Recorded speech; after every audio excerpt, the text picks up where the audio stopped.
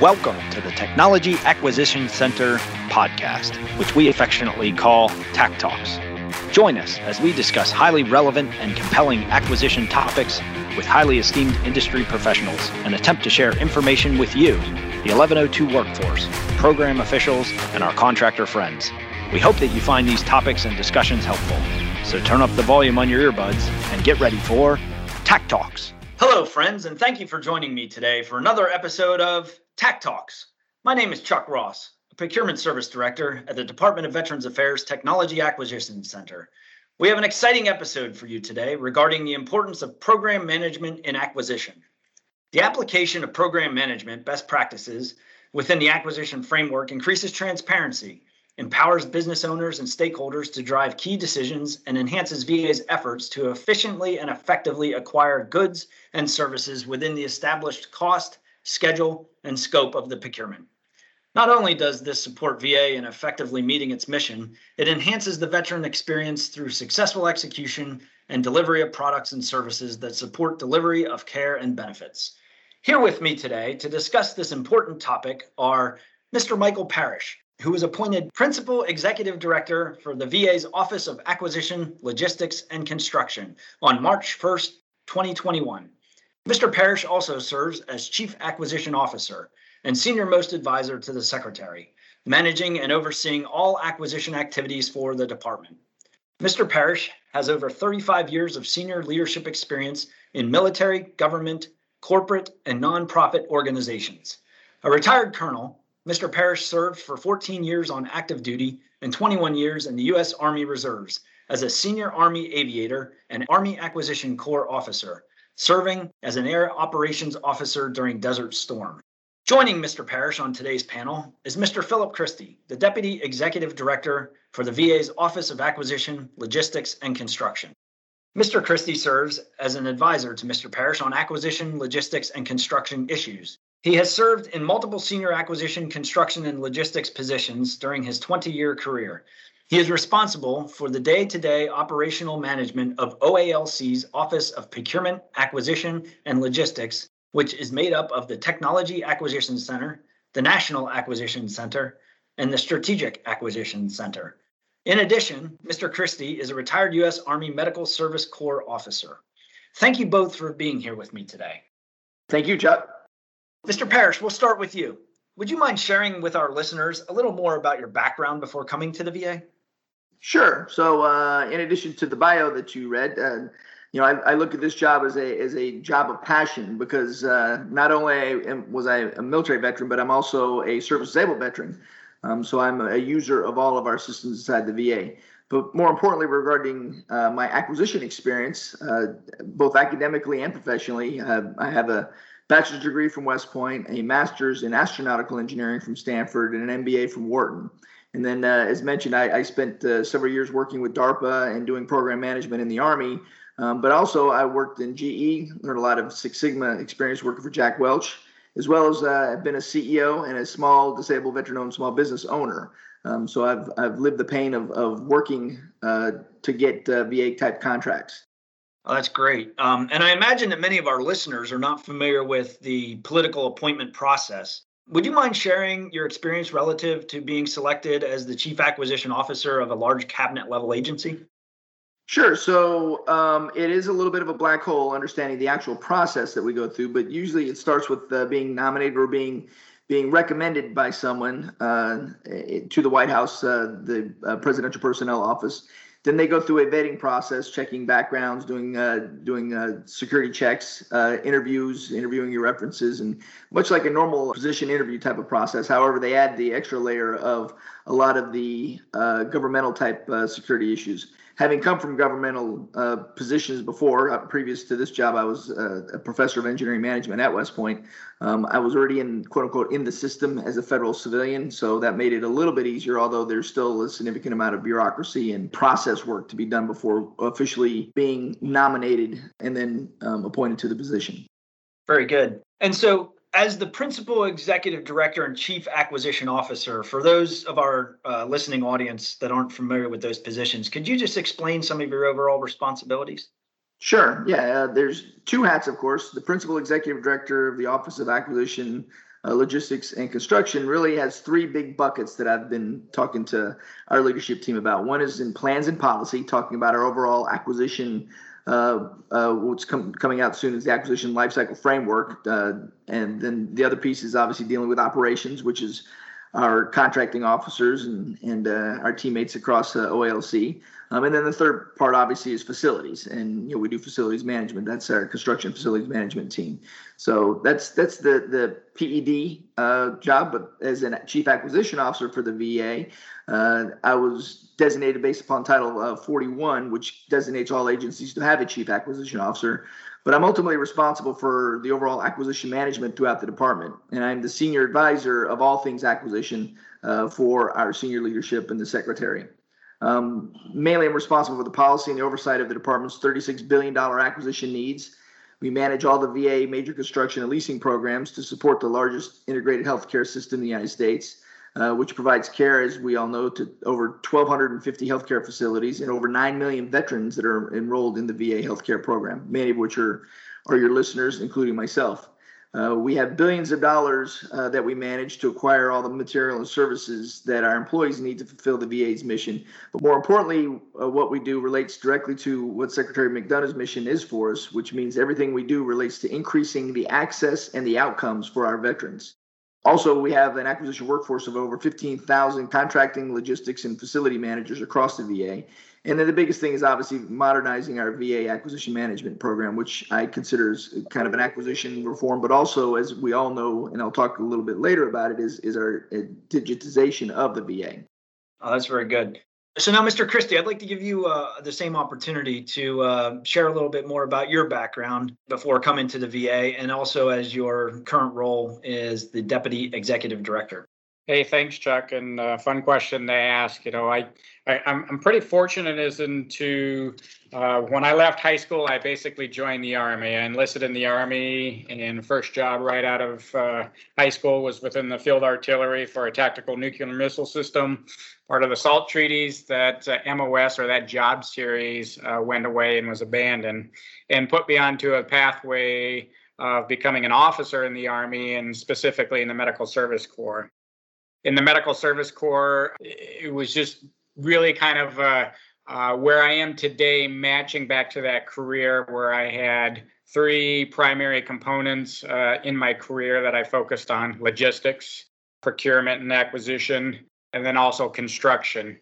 Through my career, those were pretty well balanced, meaning I wasn't lopsided one or the other, but it seemed to work out about those three topic areas consumed my career equally and put me in a pretty good footing for a position at the VA, having those experiences, and very specifically to the OALC mission: acquisition, logistics, and construction. And so through those different job series and things of that nature, I did get to work in very senior roles in all of those areas. And I think that really kind of helped me as I was transitioning from active duty and into the VA for the role that I am now. I mean, it was almost just like if somebody had hit the rewind button saying, hey, 20 years from now, this is what we need at the end of the life cycle, and to transition into the VA to do a job. I mean, there couldn't have been a better fit and an alignment of the stars, if you will, to make that happen.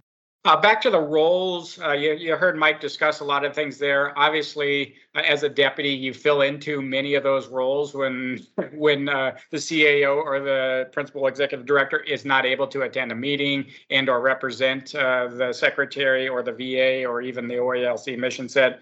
So a lot of times it is, if you will, making sure that we're keeping really tight alignment within the OALC family and making sure that we have coverage for all the mission sets that the OALC family does support. But I'll say one of the bigger things that I do is a lot of behind the scenes work of orchestrating the details on execution and getting things to the end state of where they need to go. So that requires a lot of relationship building, working across many different offices, not in just a one-to-one, but a one-to-many for a lot of the issues that come into the OALC mission set. It's not just a simple, hey, it's just these two parties, something that's worked out. Usually there's a lot of staff elements, a lot of components and pieces to a lot of the work we do. I spend a lot of time trying to, if you will, nest that all together in a way that supports where the CAO is going, where the secretary is going, and make sure that the execution piece is harmonized and moving out with the vision and the intent that the most senior leaders in the department have said that's the direction we're going. So I know I first met you when you were a director at the Strategic Acquisition Center, and then you went to headquarters. So you've been with the VA for a little while. You have some years with the VA under your belt. What have you seen change in the agency during your tenure at the VA? Yeah, hey, Chuck, and I do remember that first encounter was at the VA Academy, and I know we were all going through at the time Secretary Bob McDonald in taking over what had just been probably a very tumultuous 6 to 12 months of the VA really being called out into the public forum, both congressionally, the media. And this was a time of the VA kind of looking at itself going, is this who we are and is this who we represent? And at that time, unfortunately, there was probably a lot of data that did support a lot of the stuff that was occurring in media and on the Hill about how well the VA was doing its mission and where the priorities are. And so from that time to today, I think one of the biggest things that I've noticed as a change is really kind of reorientating back to the veteran first. It's all about the veteran. Regardless of what we do in the VA or who we are in the VA, it all goes back to making sure we're supporting the veteran, and they're number one in everything that guides us to what we're doing with our particular, talent or specific job series. And so I've really watched, I think, a really dynamic change of the culture at the VA moving towards that single mission. So I do find this because I ask the question a lot and to see if we are triangulating as the veteran number one. But I find, back to my comment about my role of interacting with a lot of different staff organizations and different parts and pieces within the VA, that culture has embedded itself and is at the forefront of all people, that the veteran is first and everything that we do is because of them, and everyone's trying to achieve their best to support the veteran. And so I've really noticed a major cultural change on how everyone at the VA approaches their work and understanding it and matching it back to it's all about the veteran. And then also I'll kind of share with you some subcomponents of that just real fast is, yes, it's about the veteran, but it's about the veteran's experience and that it's positive. Very focused on how is that working out. And then to honestly looking at ourselves and measuring our performance. It's not enough to say, hey, yeah, we're doing our best and we're doing great things, but to actually have data that supports what we've been doing to, if you will, make sure that we're walking the talk and there's proof behind it. It's just not just fluff and words, but here's data that shows that. And I'll just say those are what I really come to the top of the mind, what's changed since we met, Chuck, probably, I guess it was about 2017 or 16, somewhere in that ballpark, but a huge cultural shift. Thank you very much for that. And, I know Mr. Parrish has spoken to the workforce, and he has also expressed his desire to make data-driven decisions. And as we now talk and shift our discussion into the program management and making those data-driven decisions, Mr. Parrish, can you explain the importance of program management within the acquisition lifecycle? Sure. So everything we do, and a lot of you have heard me say this before, we do it based upon three what I call non-negotiables: cost, schedule, and performance. So we deliver what we promise, we deliver it on time, we deliver on or under budget. And part of the whole program lifecycle and program management idea is really encompassed, as I say, from cradle to grave. We've done a lot of work in the VA of just kind of getting projects together. One of our struggles, as you well know, is getting that requirements analysis done up front.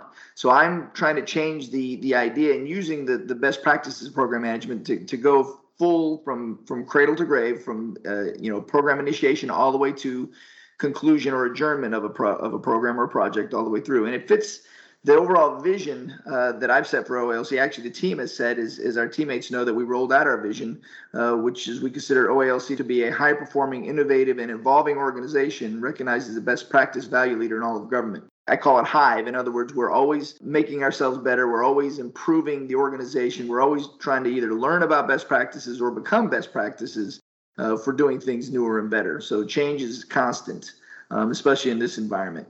The other things that I look at in program management is being able to provide that governance and oversight. So we're the ethical stewards of these government resources, the limited resources, both in time and in people.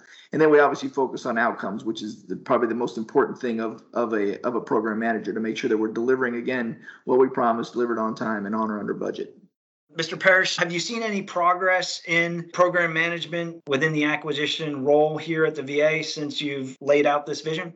I think so. I think, to build upon what Phil had mentioned earlier, as far as how the VA is changing, is I think that with the new leadership, we're bringing a big push for transparency and the whole of enterprise, not just whole of government, but the whole of enterprise concept, where all the pieces and teams work together for an overall program. And it really deals around the idea of business transformation. So no longer will we have these quote unquote cylinders of excellence or silo type of projects, but we want to be able to, as I mentioned earlier, analyze and understand the needs of our end users and of our veterans from a holistic standpoint, not just in VHA or not just in VBA or OALC, but across the enterprise. And so the way we do that is obviously to transform the way we do business. And it's essential for us to grow and to be that high-performing organization, as I mentioned earlier. So we want to try to accomplish that mission to support the whole of government using the program management tools that I mentioned earlier. Part of the efforts that we're doing is really around digitization and improving our financial acquisition and supply chain management processes. And these programs include FMBT, Financial Management Business Transformation, which is upgrading our system that's over 30 years old and getting to the point of having real-time integration with our financials to a single consolidated system. Along with those lines, we have another program called Integrated Financial and Acquisition Management System, IFAMS. And that provides the ability to track and monitor budget formulation and execution, payments to vendors and veterans, as well as financial reporting and other key processes. And then, of course, we have the FITARA, Federal Information Technology Acquisition Reform Act, that we're trying to comply with. And that helps us, it serves as a catalyst for us to promote shared awareness and decision-making really around the IT and the technology procurement process. So we're leveraging a lot of those oversight lessons of FITARA to help strengthen our oversight of all acquisition programs. Some of these things include doing lifecycle cost estimating, doing that early and upfront requirements analysis. And our largest program that has been ongoing for a couple of years is our electronic health record modernization effort. The concept there of this $16 billion program is to be able to have, for us veterans, a seamless transition from active duty to veteran status. So therefore, we're not having to create or learn a new process. With this, what I call a disruptive technology, it requires a lot of qualitative change management internal to the VA team and family. And again, the only way this is successful is to be able to work across the enterprise. In addition, with this one, it's really critical that we work with DoD and our other partner organizations to make sure that all works. Very good. And so, Mr. Christie, what actions do you plan to implement to help drive Mr. Parrish's vision within OALC's Office of Procurement, Acquisition, and Logistics? Chuck, I think, I just would refresh so everyone has a really clear understanding what we mean when we talk about that vision. And it's broken down into three buckets: people, transformation, and value. People, we look at that, making sure that they're valued and acknowledged for their success. And transformation, that we understand ourselves and we seek improvement and value, really focusing on those outcomes.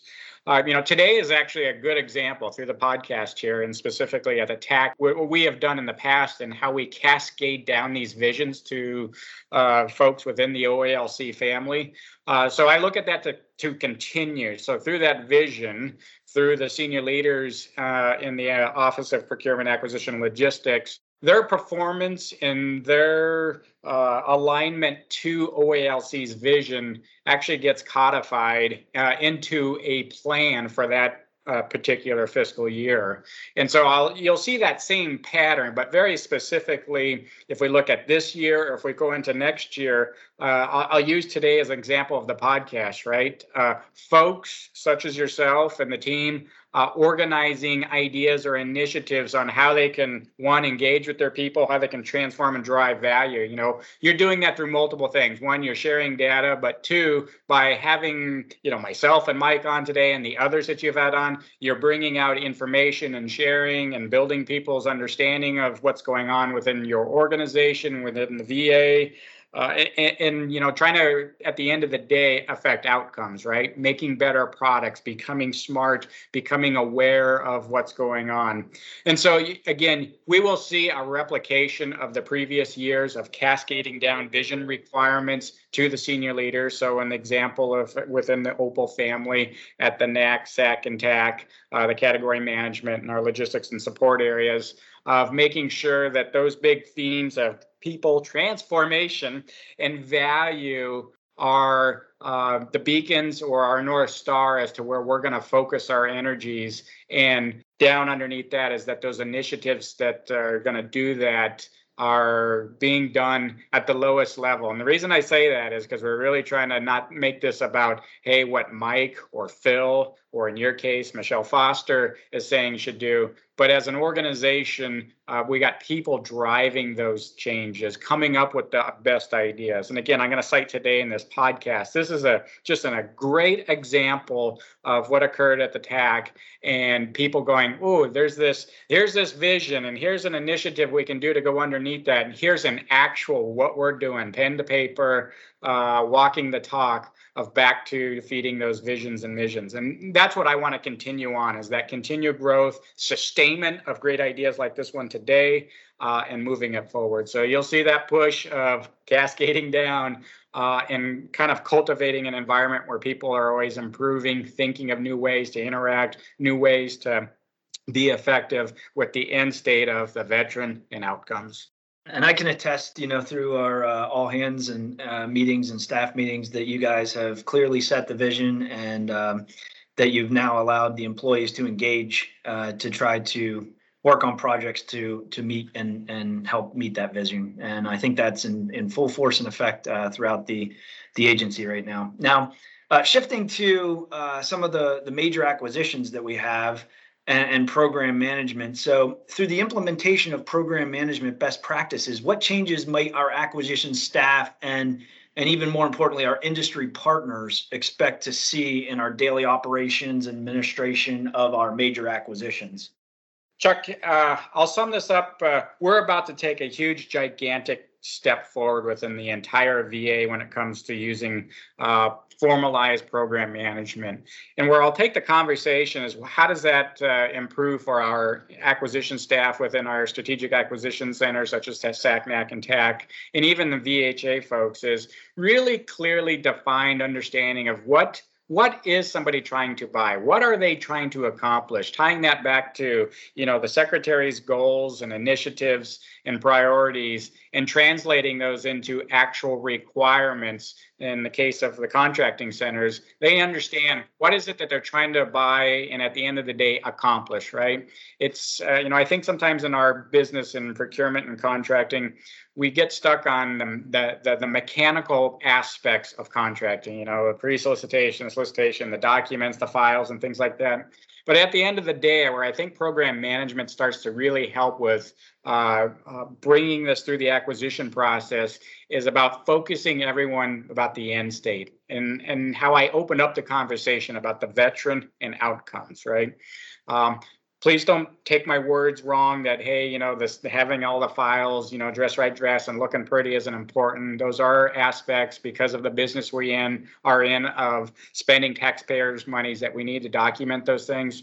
But for me, the focus really should be about the outcome and delivering on what we're trying to accomplish and tying it back to the veteran. And that's where I think program management becomes super important. Somebody that keeps that focus on we've identified something we need to do, and then going through the acquisition cycle, and at the end going, did we do it or we not do it, and how well did it impact that outcome for the veteran? And that becomes really important. And I think program management, if you will, provides guidelines and a guidepost or a recipe on how you can do those things so you achieve what you think you started out to achieve and actually deliver it. And I think that's really important about program management, is kind of that guide, that Sherpa that keeps everything online from a cost, performance, and schedule perspective, and to, again, make sure you're aligning where you started to where you end and you got what you thought you were going to get. Now, Mr. Parrish, we understand that one of your goals is to review all of the major VA programs to ensure proper program management rigor is now being applied. So what types of things will you be looking for to determine if a program is healthy or at risk? Yeah, so to play off of what Phil had just talked about as far as all things program management, we focus on outcomes. We want to make sure that we're delivering quality and encourage innovation for those better outcomes. And as I mentioned earlier, cost, schedule, performance are kind of the three most important and most basic of measures that we can do to kind of evaluate a major program or any program that we're doing. As I said, deliver what we promise, deliver it on time, deliver on or under budget. And we can do this by using earned value management, which is a tool to evaluate how well a program is performing in terms of that cost, schedule, and performance. So we can calculate the cost performance index and the schedule performance index, where a value above 1 is good and below 1 is bad. It's really a comparison of actual versus planned. And the key to this understanding is knowing the planned cost, schedule, and performance measures up front, i.e. the requirements, as we mentioned earlier. So part of the program management process is we want to make sure that we're improving our ability to properly capture requirements up front and early. And this obviously will help us mitigate and minimize for our industry partners any of the change orders and any of the scope creep that is always a fear of a program manager. We also want to make sure that we provide our potential offerers with better information to help them shape their business decisions and their proposals for us. So we're taking a hard look at the requirements, and we're establishing reasonable and attainable targets that will hopefully be clearly communicated to both our internal employees, but also both to our internal teammates, but also to our industry partners. And it can set the stage for using other contract types like fixed price incentive contracts versus what we've always been using traditionally as firm fixed price. This will better enable us at the VA to reward performance in meeting and exceeding the cost, schedule, and performance goals that we just talked about. So I think it's fair then to say that the most important metrics are cost, schedule, and performance. And in IT acquisitions now, we're trying to put contracts in place that are agile in nature. How does this differ in an agile environment, or does it not differ at all? Are those still the three most important metrics? Yeah, personally and philosophically, I think those three metrics still apply to Agile. Agile is really kind of a spiral type of acquisition. So in other words, in the software world or the IT world, part of what my challenge is and what Phil and the rest of our team's challenge is to educate our fellow teammates across the VA to understand that and also in Congress that especially a technology type of acquisition is an iterative process. It's a continuing process, as I said, spiraling. So you do one, and then obviously you have a different version and a different upgrade. It's just like Microsoft Windows. You'll always get those upgrades that pop up. Same kind of thing happens as technology moves at the speed that it moves now. So we think that in especially in software world, 3 to 4 years is probably the life limit where you now need to refresh and renew. And so it's not a one and done. And I've been trying to communicate that as articulately as possible to the outside world that we in the VA need to get onto that agile spiral type of acquisition process more aggressively. But it still meets the cost, schedule, and performance goals that apply. Mr. Parrish, TAC Talks has a large industry following. And with your experience in leadership roles in both federal and commercial sectors, what advice could you give our industry partners? Sure. So, my view is our partnerships with industry play an integral role in achieving our goal to improve those access and outcomes for our veterans. And the Biden administration has been very clear on this matter. We're very focused on data-driven decision-making, working with our partners early and working together to create those solutions. Also included in this is the Buy America push. So we're increasing our small business purchases and American made. I personally know firsthand the importance of engaging with industry and the good that can come from consistent and frequent collaboration between industry and government. Because remember, I was on the outside as a small business owner, and I do remember the frustration of trying to find a single point of contact, not only in the VA but also in DoD. So we're looking for stronger relationships with our vendors, which includes building agency-wide vehicles to increase the veteran vendor presence, provide agility in those delivery of goods and services, and reduce procurement variability and lower sustainment costs to the VA.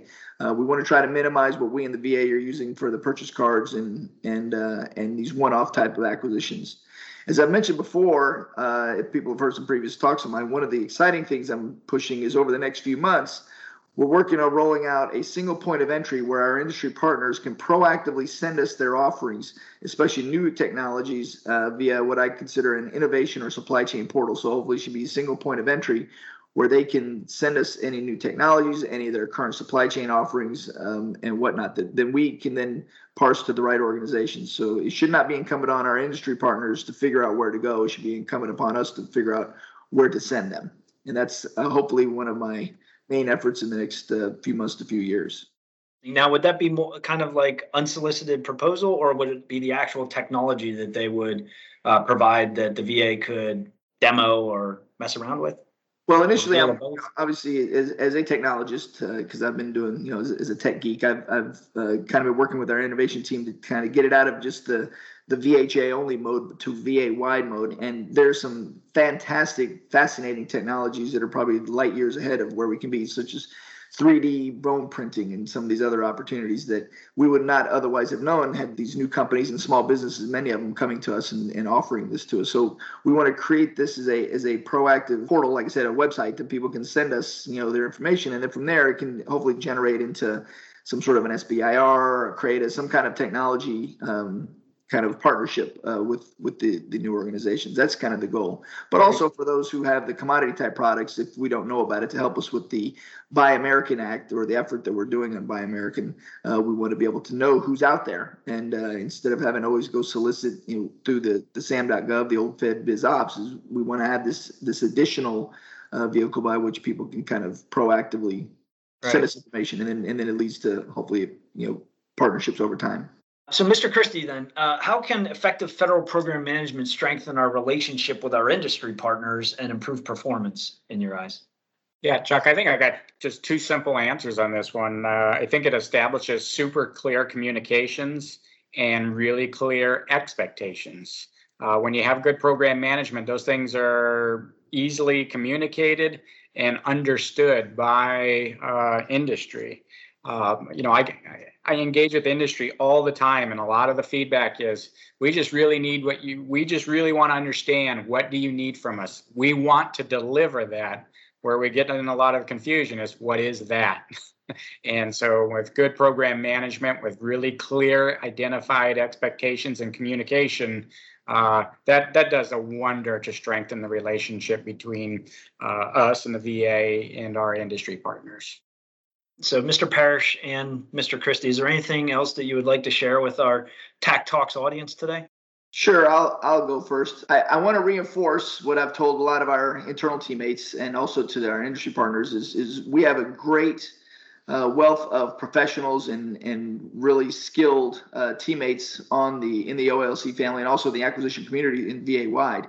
One of the things I've noticed in my 4 short months here is we want to get more aggressive and get more on offense to be able to work in partnership, as we talked about earlier. I think that one of my personal development needs is followership. I'm not a very good follower, but I always want to be more aggressive in doing the right thing, choosing the harder right over the easier wrong, which means accelerating and innovating and improving not only myself, but also the organization. And so I want us as our teammates internally to kind of expand and spread our wealth and our knowledge to all the rest of the VA family and government wide. And likewise, I'd like our industry partners to do the same, to kind of help us get smarter on the new technologies and new emerging medical and personnel type processes and technologies. I don't believe in waiting, and I don't want you to wait. And as I say to all my other audiences, this is no longer your parents' VA. So more to come.